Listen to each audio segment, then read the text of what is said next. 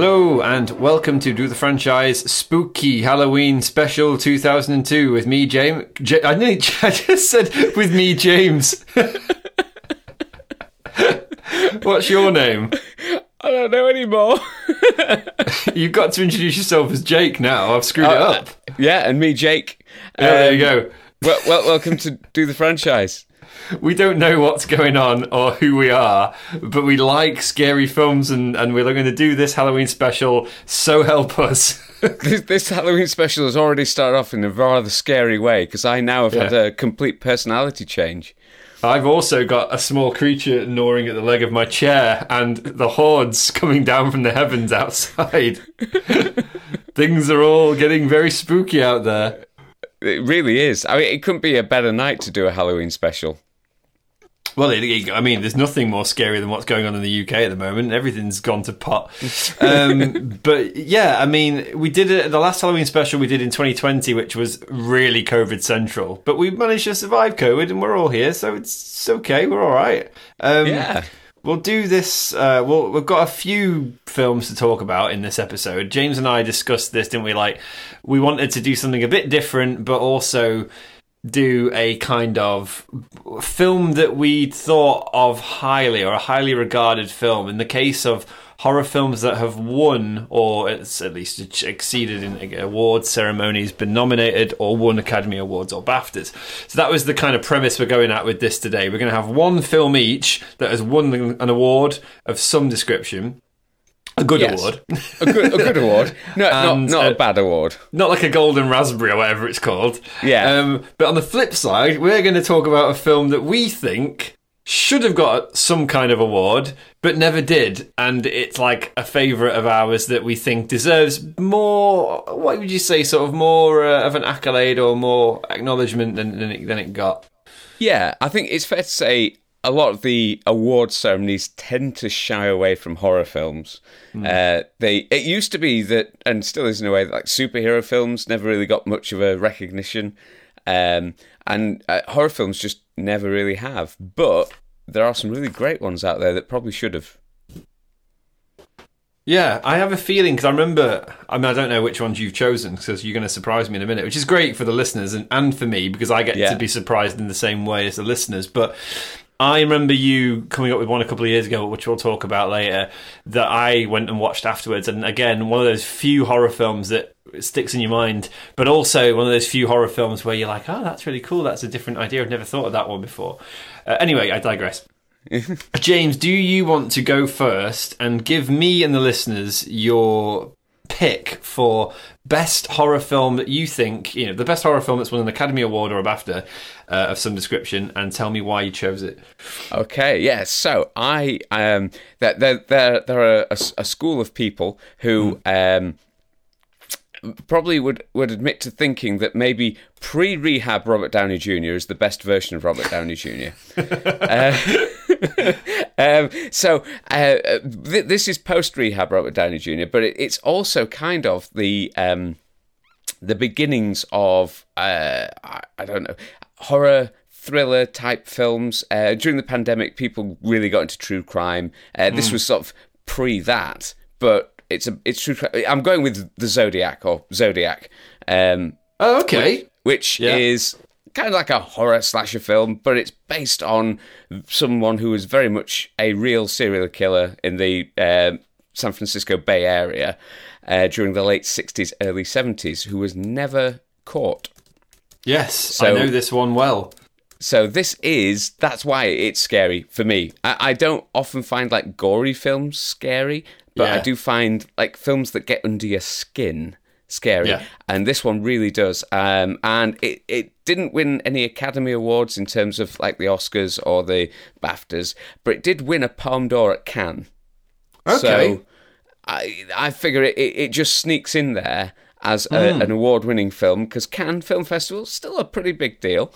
And it won a Golden Palm there. So I genuinely am baffled that didn't win a more prestigious award than that. I didn't know that. I was just looking at it now.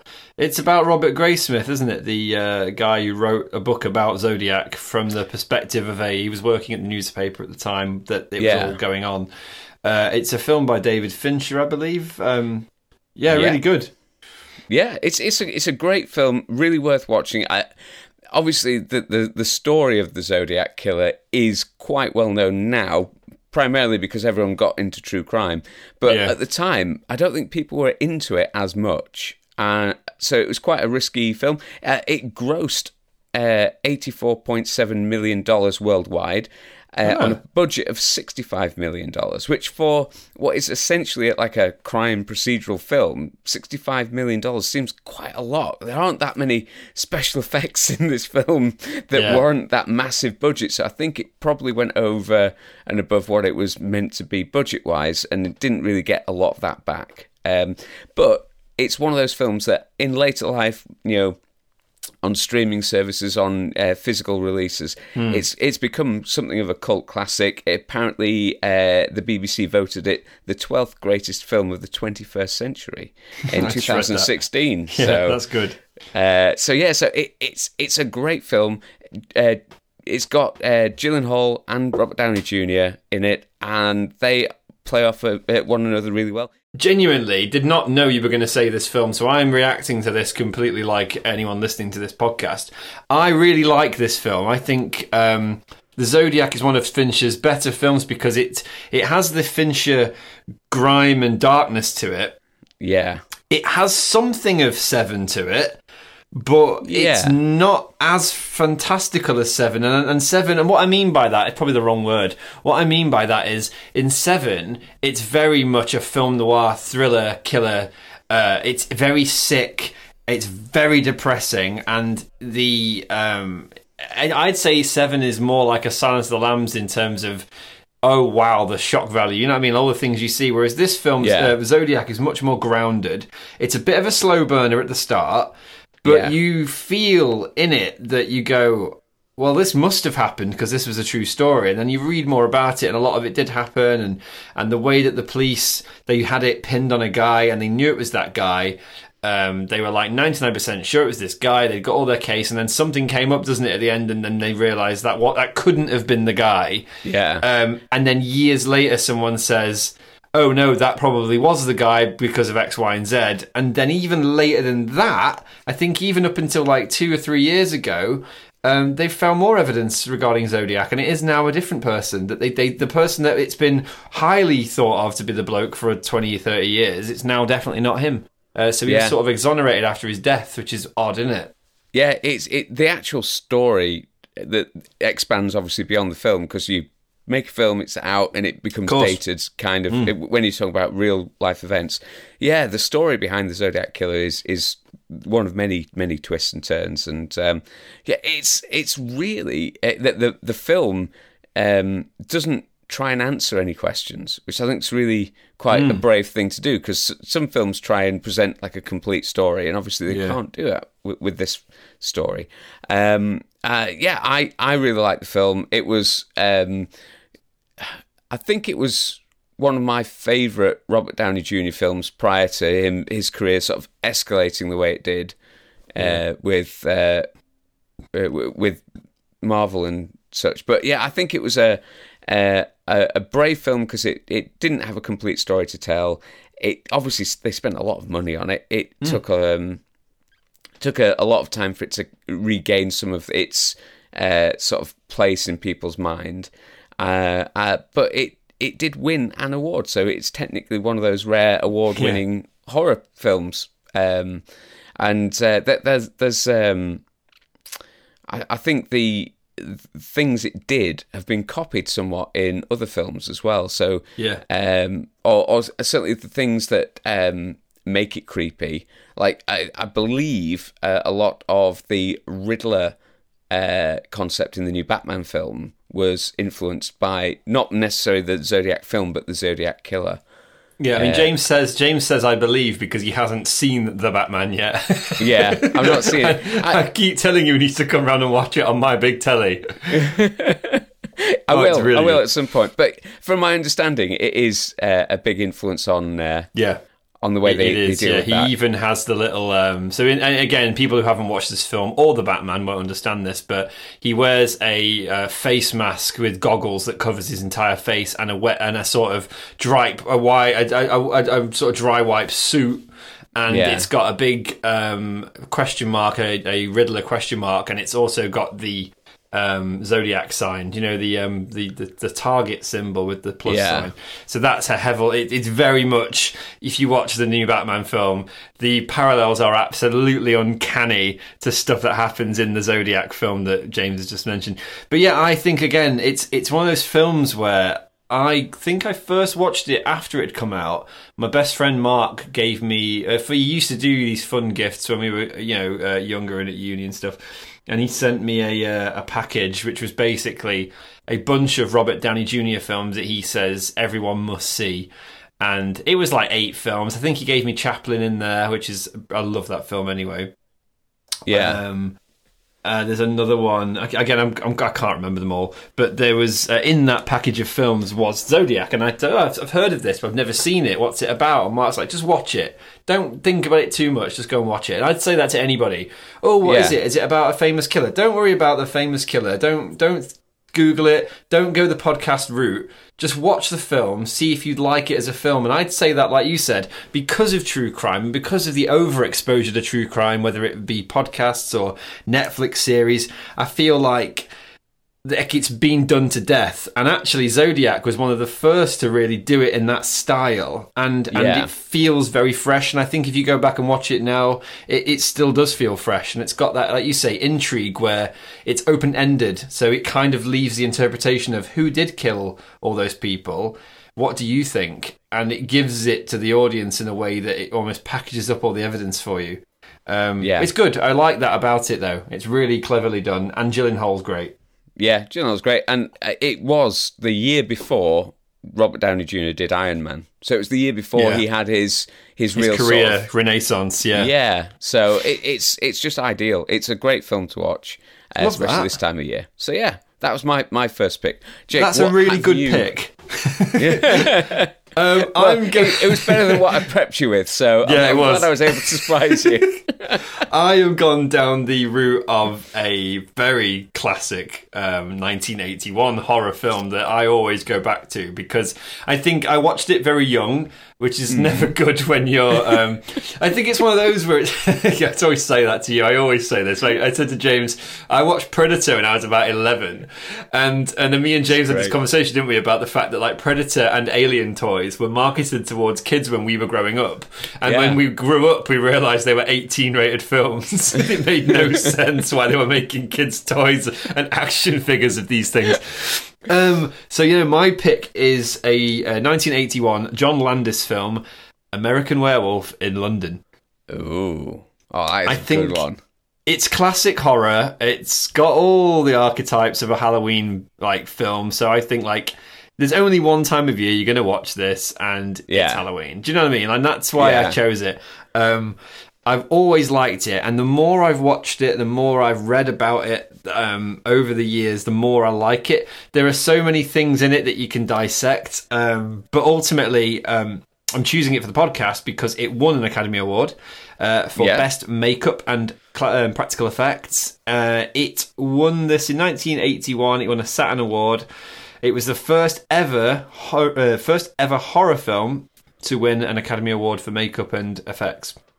Nice. And it has since become a cult classic, even with its sequel follow-up, American Werewolf in Paris, released in 1997, which was not quite as good. But it was made on a $5.8 million budget in 81, very cheap to produce, and it grossed over $62 million in its opening weekend.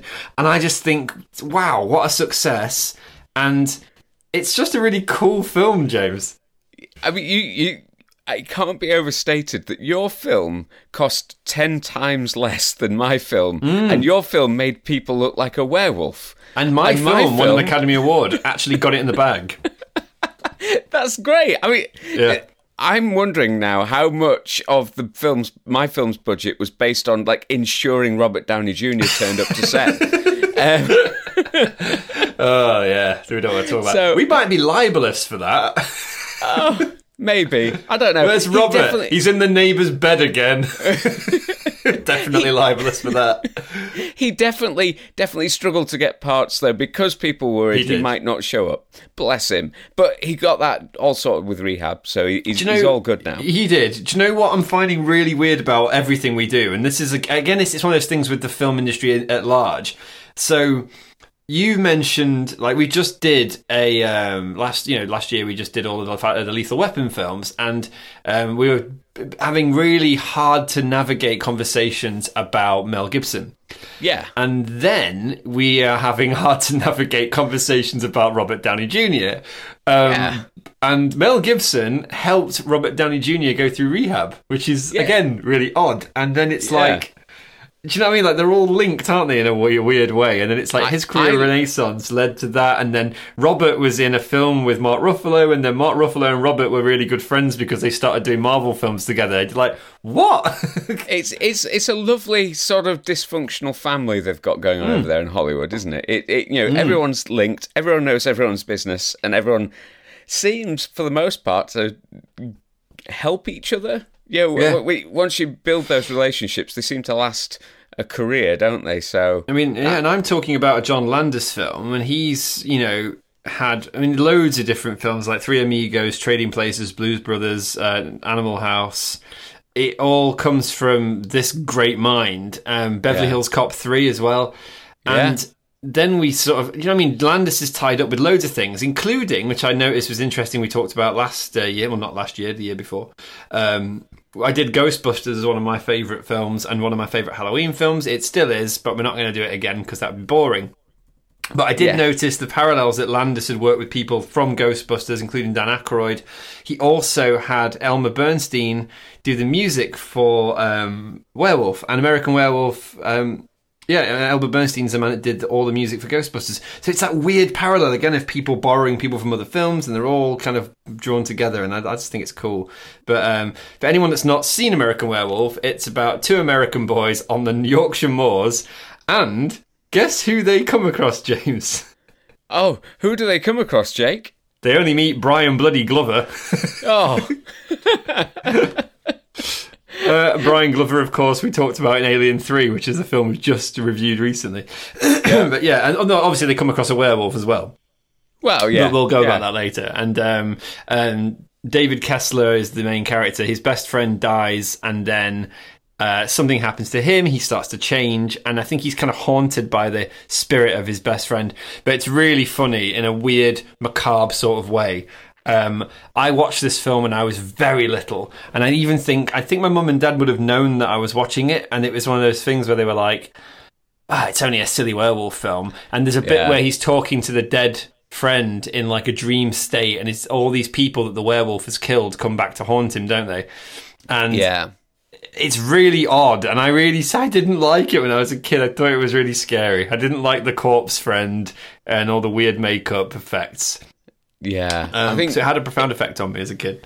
I think it does, and it probably less so now because people are kind of used to seeing special effects. But I remember the first time I saw it, and just the initial transformation scene. It's something that's been copied in loads of films. Loads of films that do werewolf transformations copy. The elongation of the palms bit.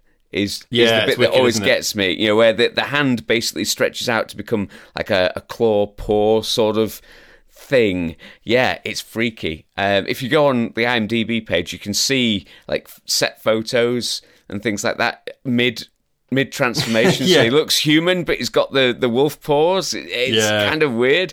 It's special effects. You can see why it won an award for them, because the special effects are astounding. Especially for the time, for the budget, if you put all that into consideration, it's brilliant, and you can see why it got copied over and over and over again. I'm thinking back to like the Underworld films, even did very similar werewolf transitions, and a real original in terms of the film industry, I think. It is, and I think body horror is always one of those things we go back to in a lot of horror films within the genre. And I think I don't know. It's just werewolf has been done so many times. Me and you talked about a lot of our favourite werewolf films not that long ago, and I do always go back to that genre because I find it really fascinating. As humans, we've been fascinated by this idea of lycanthropy and werewolves for hundreds of years, and it's like we still go back to that every time. There's always like a new Halloween thing, and I don't know. I felt like the more CGI they get, and the more rushed through production you see werewolf films, they get less and less scary and more boring and generic. But there's something really interesting about American Werewolf in London, and I'd say if you haven't seen it, it's a big film. It won an Academy Award. It's a cheap horror film, but it will not disappoint you on Halloween. It's great. It's good fun. I think it's great. So that was my choice. That was it. and it's oddly kid friendly because I've just been looking at the cast. Did you realise that Frank Oz gets a credit in the cast? Yeah, I saw that. He's Miss Piggy, because there's some archive footage of Miss Piggy and Kermit the Frog. So Jim Henson and Frank Oz are both credited in this film. Ironically, I can't see a credit for Brian Glover, but he's definitely in the film at the bar at the beginning. Yeah. He's definitely there. Yeah. What are you all doing round here? Yeah. Because they're on the Yorkshire Moors, I think, at the beginning, aren't they? Yeah. And do you know who is the second chess player? No, go on. Rick Mayall. Oh, is he? Yeah. So Brian Glover is credited as chess player, and Rick Mayall gets credit as second chess player. Why can't I see this on my list? I've not got this anywhere. I've looking all over IMDb for it and thingy. Let me go and have a look. I've just brought up the full cast. This is like the worst production we've ever done in terms of what you're doing. We're literally Googling during the live broadcast. This is great. We're recommending you go and watch this film while we're discovering trivia about it. Yeah, that's what you got to do. Well, there's a new one that's just come out on Disney Plus called Werewolf by Night. Apparently it's produced by Marvel, and that's received very good reviews so far. Ooh, okay. And I will be watching that this Halloween as well, so that's worth it if you lot fancy a werewolf flick and you can't get access to American Werewolf in London on your streaming platforms. I believe it's on Amazon Prime. But they did not pay me to tell you that. No, if only. So literally I went to IMDb and looked at the full cast, and obviously written and directed by John Landis. Mm-hmm. And then as you go down... Yeah, there they are. Yeah, I can see them. Yeah, Rick Mayall. Bizarre, that's great. I'm a big fan of Rick Mayall, so it's nice to see him in a film. Jim Henson and Frank Oz have both got including that's crazy. Brian Glover and Rick Mayall, that's wicked. Oh, and David Schofield, he's the other dart player in the pub. He's a famous British actor as well. Yeah, love it. It's such a cool film. I just think you should go and watch it. So, James, because we don't want to run out of time, we need to get through it. What was your honourable... Well, actually, I'd say honourable mention. You can give me honourable mentions, or you can go straight in with your film that shoulda, woulda, coulda won Academy Award. Let's go shoulda, woulda, coulda, because it's kind of related to your film. Mm-hmm. And it has been an honourable mention in previous Halloween episodes we've done, but I think it needed a bit more time, a bit more sort of air to breathe, and that is Dog Soldiers. Ah, okay, it's another werewolf film. Yeah. So, and I love this film. I love this film so much. This film, again, was a film I probably watched when I was younger, and it had a real visceral impact on me because prior to, I watched this film at a friend's house, and I was due to go on holiday in Scotland with this friend. And when we see a certain bit of the film, my friend turned to me and says, "That's exactly what my dad's house is like in Scotland." So I was terrified of this holiday from watching Dog Soldiers. Dog Soldiers is basically about a British squad sent in on a training mission in the Highlands of Scotland against special operations squad, and they start telling like campfire stories about the area, and predictably everything goes wrong, and the special ops squad are found by these guys on the training mission, but they've been completely eviscerated by something or someone. They don't know what's happened, and it turns out that the stories about the wolf man of the area are not only true, but maybe under-egged slightly, because there's a whole family of werewolves that live in this valley. And so with 2 injured squaddies, this group of people have to try and outlive this family of werewolves. And thankfully, they find a really nice house to go and rest up in. It turns out, spoiler, to be the house where the werewolves live. So where they're sheltering from these werewolves, the werewolves are trying to come home, and there's even more plot twists after that. So that isn't even a spoiler for the film. That's great. It gets even more twisted, and I love it. It is. Obviously, I mentioned, I have a fondness for Robert Downey Jr. films. This film gave me a real fondness for Sean Pertwee. Yeah, he's great. He's fantastic in this film. Go on, great. sorry. It's wicked. I just found, I wanted to share this with you while we were talking about Dog Soldiers. So I found the classic Dog Soldiers poster, and it's got 2 lines on it that I really enjoyed.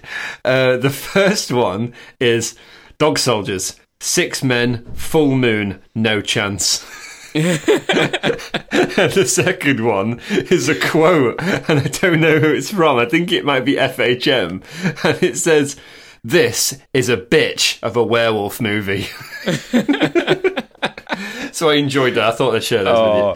That is, I think though, that's what makes this film great. It had a really long sort of gestation period. Apparently, the director pitched this film back in '95. Whoa. So it was in production and various talks throughout a decade, basically. And I think what hampered its ability to win any awards was, in the US, it premiered as a Sci-Fi Channel exclusive, which seems like such a shame. Oh, I know, so they literally killed it. Yeah, they literally putting it on as a straight-to-TV movie on the Sci-Fi Channel. This film, I reckon this film could have done a lot better. Especially because I think it did quite well in the UK. I remember a lot of people talking about it. A lot of people I watched it when I was at college. Recognise it as a great film. And referencing your werewolf film, I think this film took a lot of influence from that in terms of, how do you make that werewolf as creepy as possible? And I think it's because for most of the film, you don't see a lot of the wolf. You see faces and things like that. Yeah. But there's a certain point in the film where you see the wolf standing on 2 legs, and it is creepy because all its bodily proportions are slightly out. Everything's elongated, and it's got that.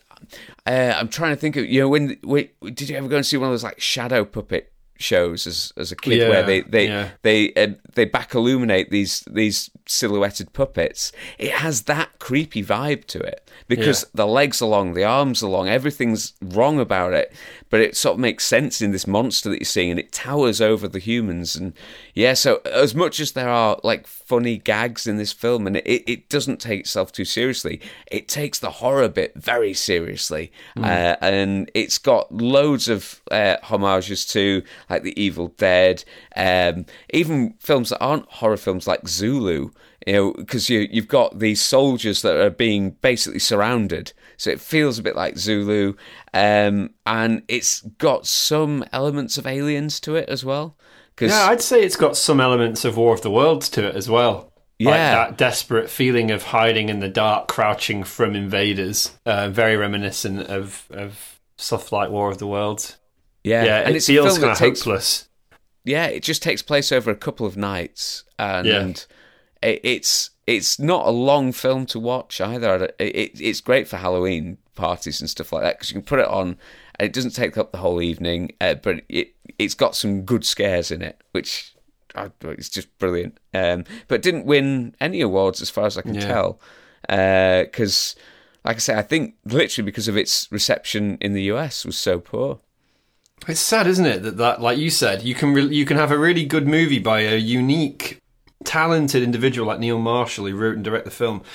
He went on to do some really good films as well, but that was his big debut. And you think, yeah, well, how did they... Like, you kill a movie, don't you? You put it onto straight to DVD. It just ends up one of those bargain bins in Hot Fuzz in the supermarket. And it's sad because, like you said, this is one of those movies that, for sure, and I completely agree with everything you've said, if you go back and look at classic horror, in particular if we're going back to the realm of werewolves and werewolf movies, this one really does stand out, and it stands up really well. And I think the nature of the way it's shot, the close shots, the claustrophobic nature of it, makes it scarier. So it works in that way. Like, if anyone's listening to this that's seen 28 Days Later, I think Neil Marshall had drawn a lot of inspiration from that as well. But in 28 Days Later, there's a whole scene at the end where they're surrounded by zombies in a house, and you don't know who's in the house and who isn't. And that's pretty much what this does at the end of the Dog Soldiers. And yeah, it works really well. I think those kind of horror films work really well for me. I think that's really good. I think it's a great choice. And I think it's a absolute travesty, James, that it didn't win some sort of Academy Award or BAFTA. I mean, it should have won a BAFTA or an award for, like, creative management of money, at the very least. I was reading the history of it, and apparently they were originally going to film it in the Isle of Man for tax reasons. That fell through. So they ended up filming it in Luxembourg for tax reasons. So they got some sort of kickback from the Luxembourg film industry. So they made it on a shoestring budget, and it's still good it's still a great film. Yeah, I think that's a great shout. I hope that my film can live up to the standard. We'll go through the honourable mentions at the end once I've given mine. Mine is not, I don't know whether I would say it's as much a horror movie. It's definitely got an element of horror to it. It's also a comedy. It also draws back to the things that we talked about earlier, which my great love of the genre is mixing horror and awful, squeamish, creepy things with comedy. That always works really well for me, and I feel like had I ever become a filmmaker, that's probably where I'd go. I'd mix the most awful and terrifying things, but try to bring some light-hearted humour to it. Because I think it kind of, I don't know, I feel it's like sweet and sour. It kind of complements it really nicely. Yeah. And because I can't do Ghostbusters, because we did it last time I think 2 years ago in the podcast, I'm going with another Ivan Reitman film, which I have recently sort of found out through friends and people that I work with and that you work with. It's become quite a cult classic and people really love it. And the film is Evolution. Oh, good choice. It's another film. I think your film was from 2002. This was 2001, so a good 20 years ago. But it's so ridiculous and it's so out there. But I feel like if you want to watch something that's a little bit creepy on Halloween, you've had loads of sweets, and you also think, well, I don't want to be terrified out of my wits. Or let's say you have just watched Dog Soldiers and you have been scared shitless. You can complement that with watching Evolution, which is just a ridiculous movie about a bunch of scientists who probably shouldn't be scientists, and a man who's trying to become a firefighter, who witness a meteorite hit the desert in America. Yeah. And inside the meteorite is a bunch of organisms, and they are like single-cell amoebas, and very quickly, thanks to the Earth's atmosphere, they gradually start to evolve, but they evolve at a much more rapid rate than do things on this planet. So they kind of happen over like a course of a week, and mayhem ensues, and the world is coming to an end because of these alien invaders that have piggybacked on this asteroid. I mean, it sounds ludicrous, and it is ludicrous, but I just love it, James. I can't get enough of this film. I've now got this image of you at Halloween. You've barricaded the door shut. No trick-or-treaters are getting sweets because you've scoffed them all, watching Evolution. That's true. And I literally, kids knock at the door, and I just throw things at them. Go away, I'm watching Evolution. What I do want to play, for anyone that... I don't really care if you have or haven't seen it, really. I just think it's funny. I'm going to play you one of my favourite bits from the movie, which I can only play a tiny bit because of copyright reasons. But this is a bit where Sean William Scott, the amazing Sean William Scott, who's in American Pie, in one of his great roles as the moron who discovers the asteroid at the beginning of the movie. I'll just play the clip. never gonna find this damn thing. I lost. Oh, here we go. Put Sorry. a bird in the mall. They're just trying to find the giant flying alien bird in the shopping mall. What do we do now? Mm-hmm.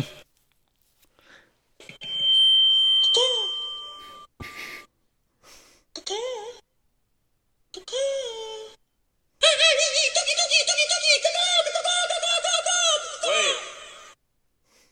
I think we've established that caca and tuki don't work. Right. I just think it's great. It's such a good film. That's Orlando Jones, who plays one of the fellow scientists, along with David Duchovny. It's got kind of, and I know it never really amounted to anything. The third act does leave a bit to be desired. I mean, it is ridiculous, but as a whole thing, when you go back and watch this film and you think this was made in 2001. It kind of has a little bit of your Edgar Wright Hot Fuzz humour to it, you know, your Shaun the Dead humour. Yeah. It's got a bit of the Ghostbusters humour, which is with the scientists and with the sarcasm. And it's not quite the level of Ghostbusters, but it's totally different. Dan Aykroyd does cameo in it. And there's some great people in the film as well, but it's just the most stupid, ridiculous, bumbling...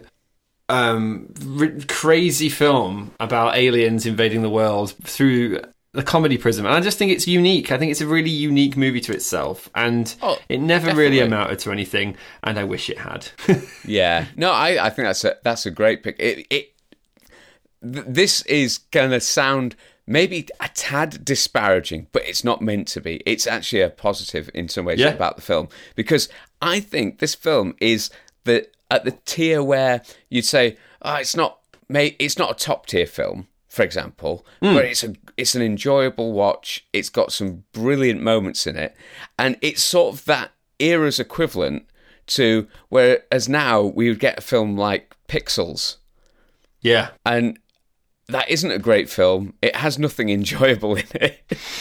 It just seems like that sort of level of film doesn't get made anymore in the same way that Evolution does. It's only ever a cash grab, whereas Evolution was like a cash grab but with some love involved. 100%. Yeah, that's exactly how I'd describe it. It was very much up there with it was like a mixture between Ghostbusters, X-Files and Road Trip.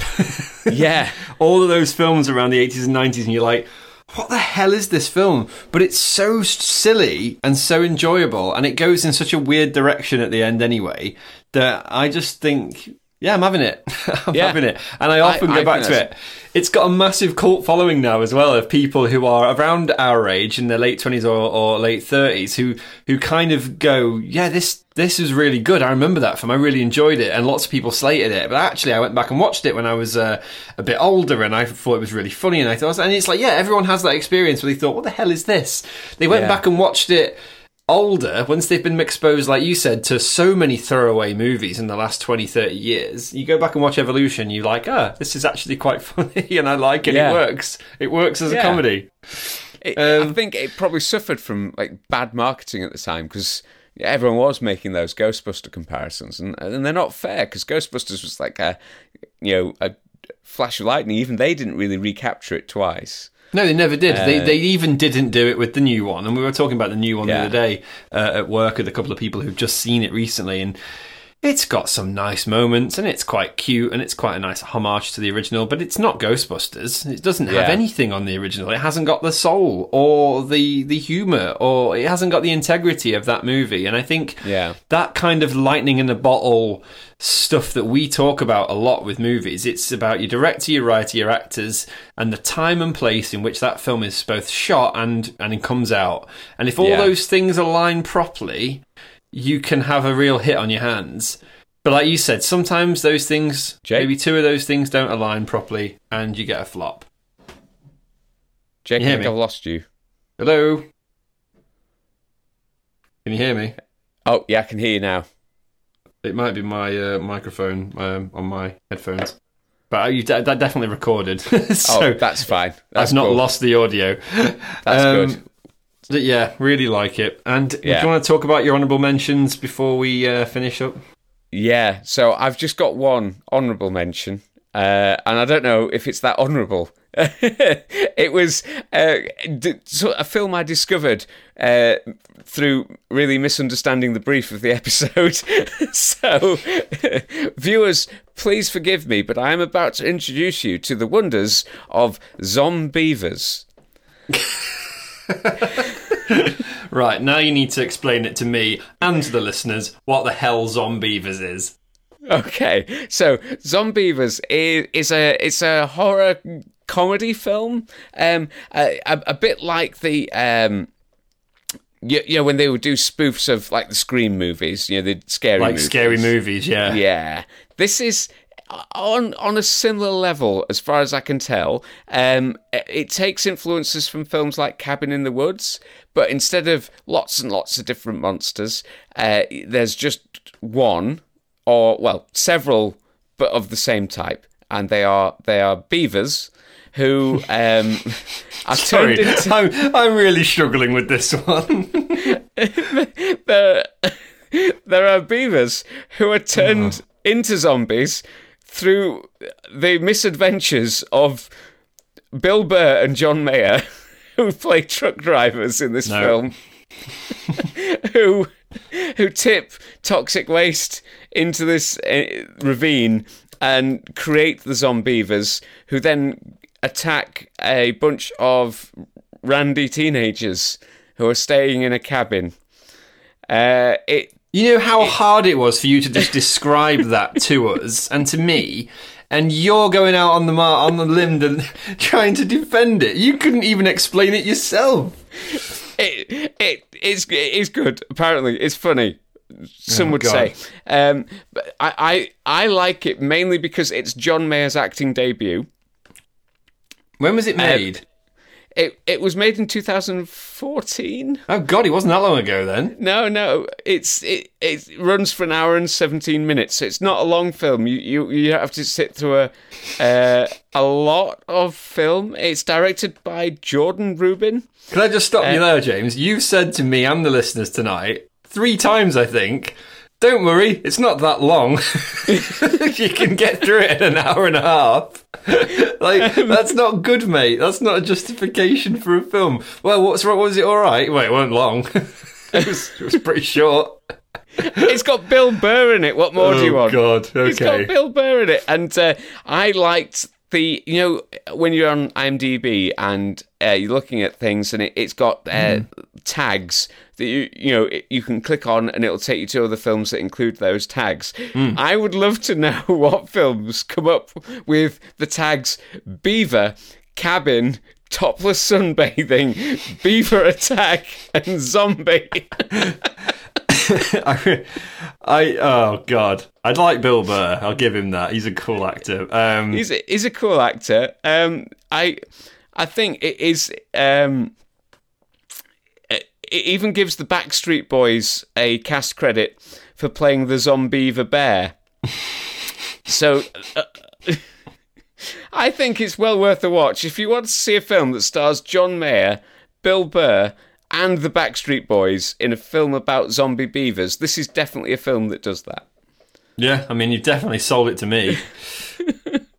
Oh my gosh. I love how you started out with Zodiac and we ended up at Zombeavers. Hey, I'm alphabetically consistent. You are. I don't know if I'll watch that this Halloween, but I might do just for you. Is it available, James? Do I have to pay for it? Can I just... if I go through a bin outside HMV, will I find it? Possibly. I mean, you might even catch the Zombeaver virus if you do that, so you might be able to live it. You know what was really weird? While you were saying Zombeavers and you were giving us a plot description, all I could think about, and it's a really grown-up thing, isn't it, when you realise you've grown into full adulthood. I was thinking to myself, I watched a documentary where they reintroduced beavers to Great Britain. Have I got to worry about this? Oh, no. Do you want to know something really upsetting, though, Jake? Go on. This gets a 4.8 out of 10 to IMDb. That's only 2 stars less than the Zodiac got. That's mad, isn't it? It's upsetting, right? That a film about zombie beavers gets just 2 Well, no, it's even less than that. It's about a star different. I'm upset now. That is quite I feel like depressing. I've let everybody down, and all I can say is, if you watch the Zodiac and Dog Soldiers, you'll have a really great Halloween. And if you didn't want to have a very good Halloween, well, you could always watch Zombeavers and think that you've, at least you've supported a small independent filmmaker who wanted to really pour his heart and soul into a film about randy teenagers and zombie beavers. See, I've just got a problem with the title. I don't think Zombeavers works. I think it's... Do you know what it is? It's one of them things, isn't it, where someone's come up with a title first, and then they've tried to make it work through the idea of writing some sort of convoluted script about teenagers getting their tits out and paddleboarding and getting eaten by beavers. I really should have used this as a jumping off point, because there's apparently a whole series of films that are very, very similar. There's a film called Thanksgiving about a really violent turkey. Christ. Thanksgiving. You see, that's a pun. That's not even punning on anything. It doesn't even work. It's not. You can't have it. I've had enough. Thanksgiving. But a film that is genuinely good and kind of funny is one called Black Sheep. Oh, I think I know that one. Yeah, so that's a film. It's set in New Zealand, I believe. So Black Sheep is one of the films that's linked to Zombeavers, and it doesn't score that much higher, actually, but I have seen Black Sheep and enjoyed it greatly. I just Googled Thanksgiving. I absolutely, honestly, if anyone's listening to this now, go on to Google and Google Thanksgiving, all one word. You will not, honestly, it's one of the funniest things I've ever seen. So the creature on the front looks like the Skeksis from the Dark Crystal. Yes. It says Thanksgiving starring turkey, and then it says gobble gobble gobble, and then at the top is just a little warning that says boobs in the first second of this film. Oh, and the IMDb description is a homicidal turkey axes off college kids during Thanksgiving break. I'm going to watch that. You see, screw the beavers. I'm watching I can't even say it. I can't even get it out. I'm watching Thanksgiving. And another tagline that says, gobble gobble, motherfucker.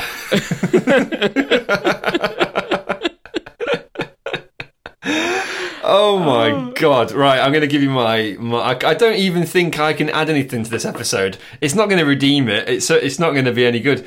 But my honourable mentions, I was going to go with Silence of the Lambs because it won Best Picture when I was born, when I was in 91 where I was born.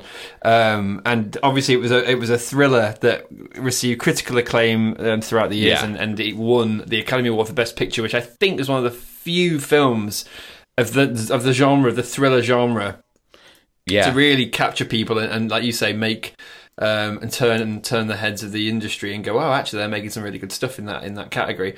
And Silence of the Lambs is also kind of a horror film, but it's more of a whodunit thriller, cop thriller. It's it's not Julianne Moore. Oh, I nearly said Julianne Moore. She was in the sequel.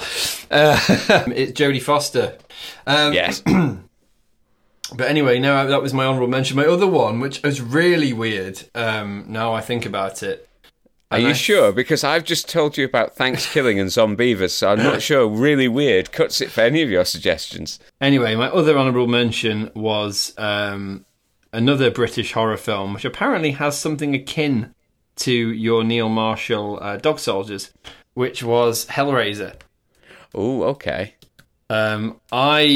There's a remake that's just been released, apparently. I've not seen it yet, and it's on my list. But me and Natalie did go back and watch the original Hellraiser. Again, I watched it when I was very young. I think it was on VHS, and dug it out thinking, oh, this looks cool, and it's a very creepy film. It's a very, very creepy film. It's one of those films where you it would never, ever be released now. No. Not in the way everything about it is kind of wrong, and it's hard to describe that without giving stuff away, isn't it? It's so it's a horror film in its purest form. It is about sadomasochism and demons which are summoned to both give pleasure and pain to a person who opens their magical box and releases them. And when you're a kid and you watch it, I think that falls by the wayside. But when you watch it as an adult, get the most out of it as a kid. No, when you watch it as a grown-up, you're like, oh, this is really messed up. And as me and my wife discovered, it's an incredibly rapey film. It's not nice. It sort of centres around a man who opens this puzzle box, and he is basically hooked up to a load of things, sexually assaulted and then murdered by a bunch of demons from another world. These demons have got pins stuck in them, and they've got like weird teeth, and they're all really messed up.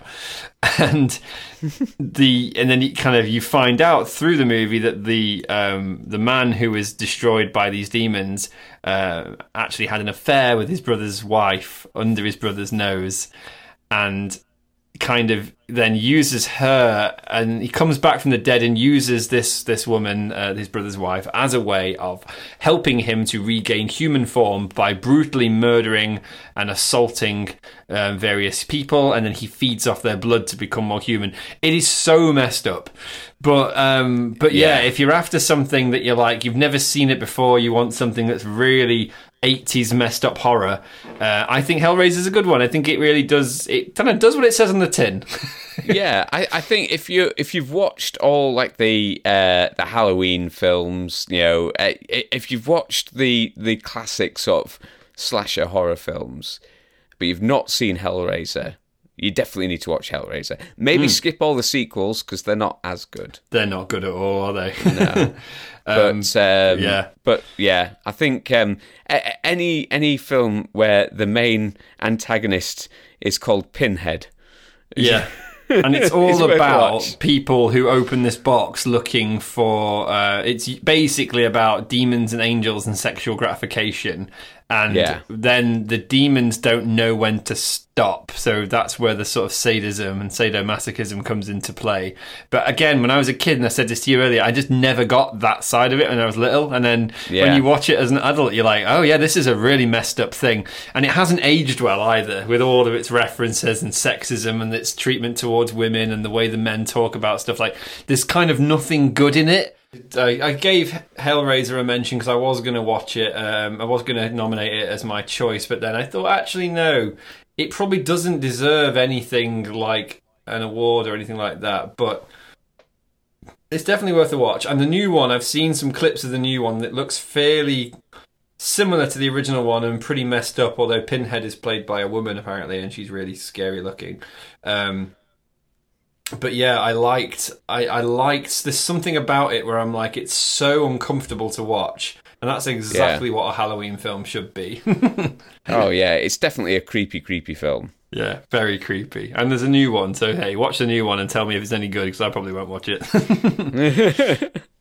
But yeah, that was it. That's our Halloween special. I think we've covered a lot of bases. We've had Academy Award-winning killing films. We've had killer turkeys. We've covered all bases, I think, today.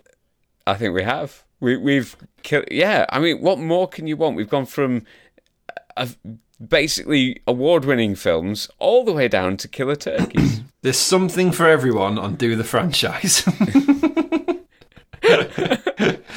Oh, what do you want? Sadism? Got it. What do you want? Turkeys? Got it. Killer beavers? We've got them. Werewolves? We've got two. We've got loads of werewolves. Got a whole family of them living in Scotland, based in Luxembourg. Right, I am going to end this episode. We're going to finish up, and we will be... Whoops, that's me going mad. Sorry about that. That was Pinhead selling me mayonnaise. That was literally just IMDb playing a Heinz mayonnaise advert. Oh god. So yes, we'll be back with our continuation of Alien, and we'll finish that off before the end of the year, and then we'll start a new franchise probably around Christmas time, I reckon. Sounds like a plan. Yeah, I think so. And we'll get our Christmas special together once we've edited this Halloween special, and we'll See if anyone actually wants a Christmas special this year. We'll do a different take this year. We'll do something different. I'm desperate to get Christmas beavers into the next one. Christmas beavers. Yeah. Done deal. And Christmas turkeys, which does work. Yeah, that is better. That's better. Thanksgiving's a little bit like one of those films where you're like, Nightmare Before Christmas. Is it a Halloween film or is it a Christmas film? Well, I guess it's a Thanksgiving film, technically. Anyway. I love just how much we've gone off the track again on this one. Right, I will see you soon, James. Thanks for listening, everybody, and we will bring you some more stuff next week. Happy Halloween, everybody. Happy Halloween. See you later, James. Bye.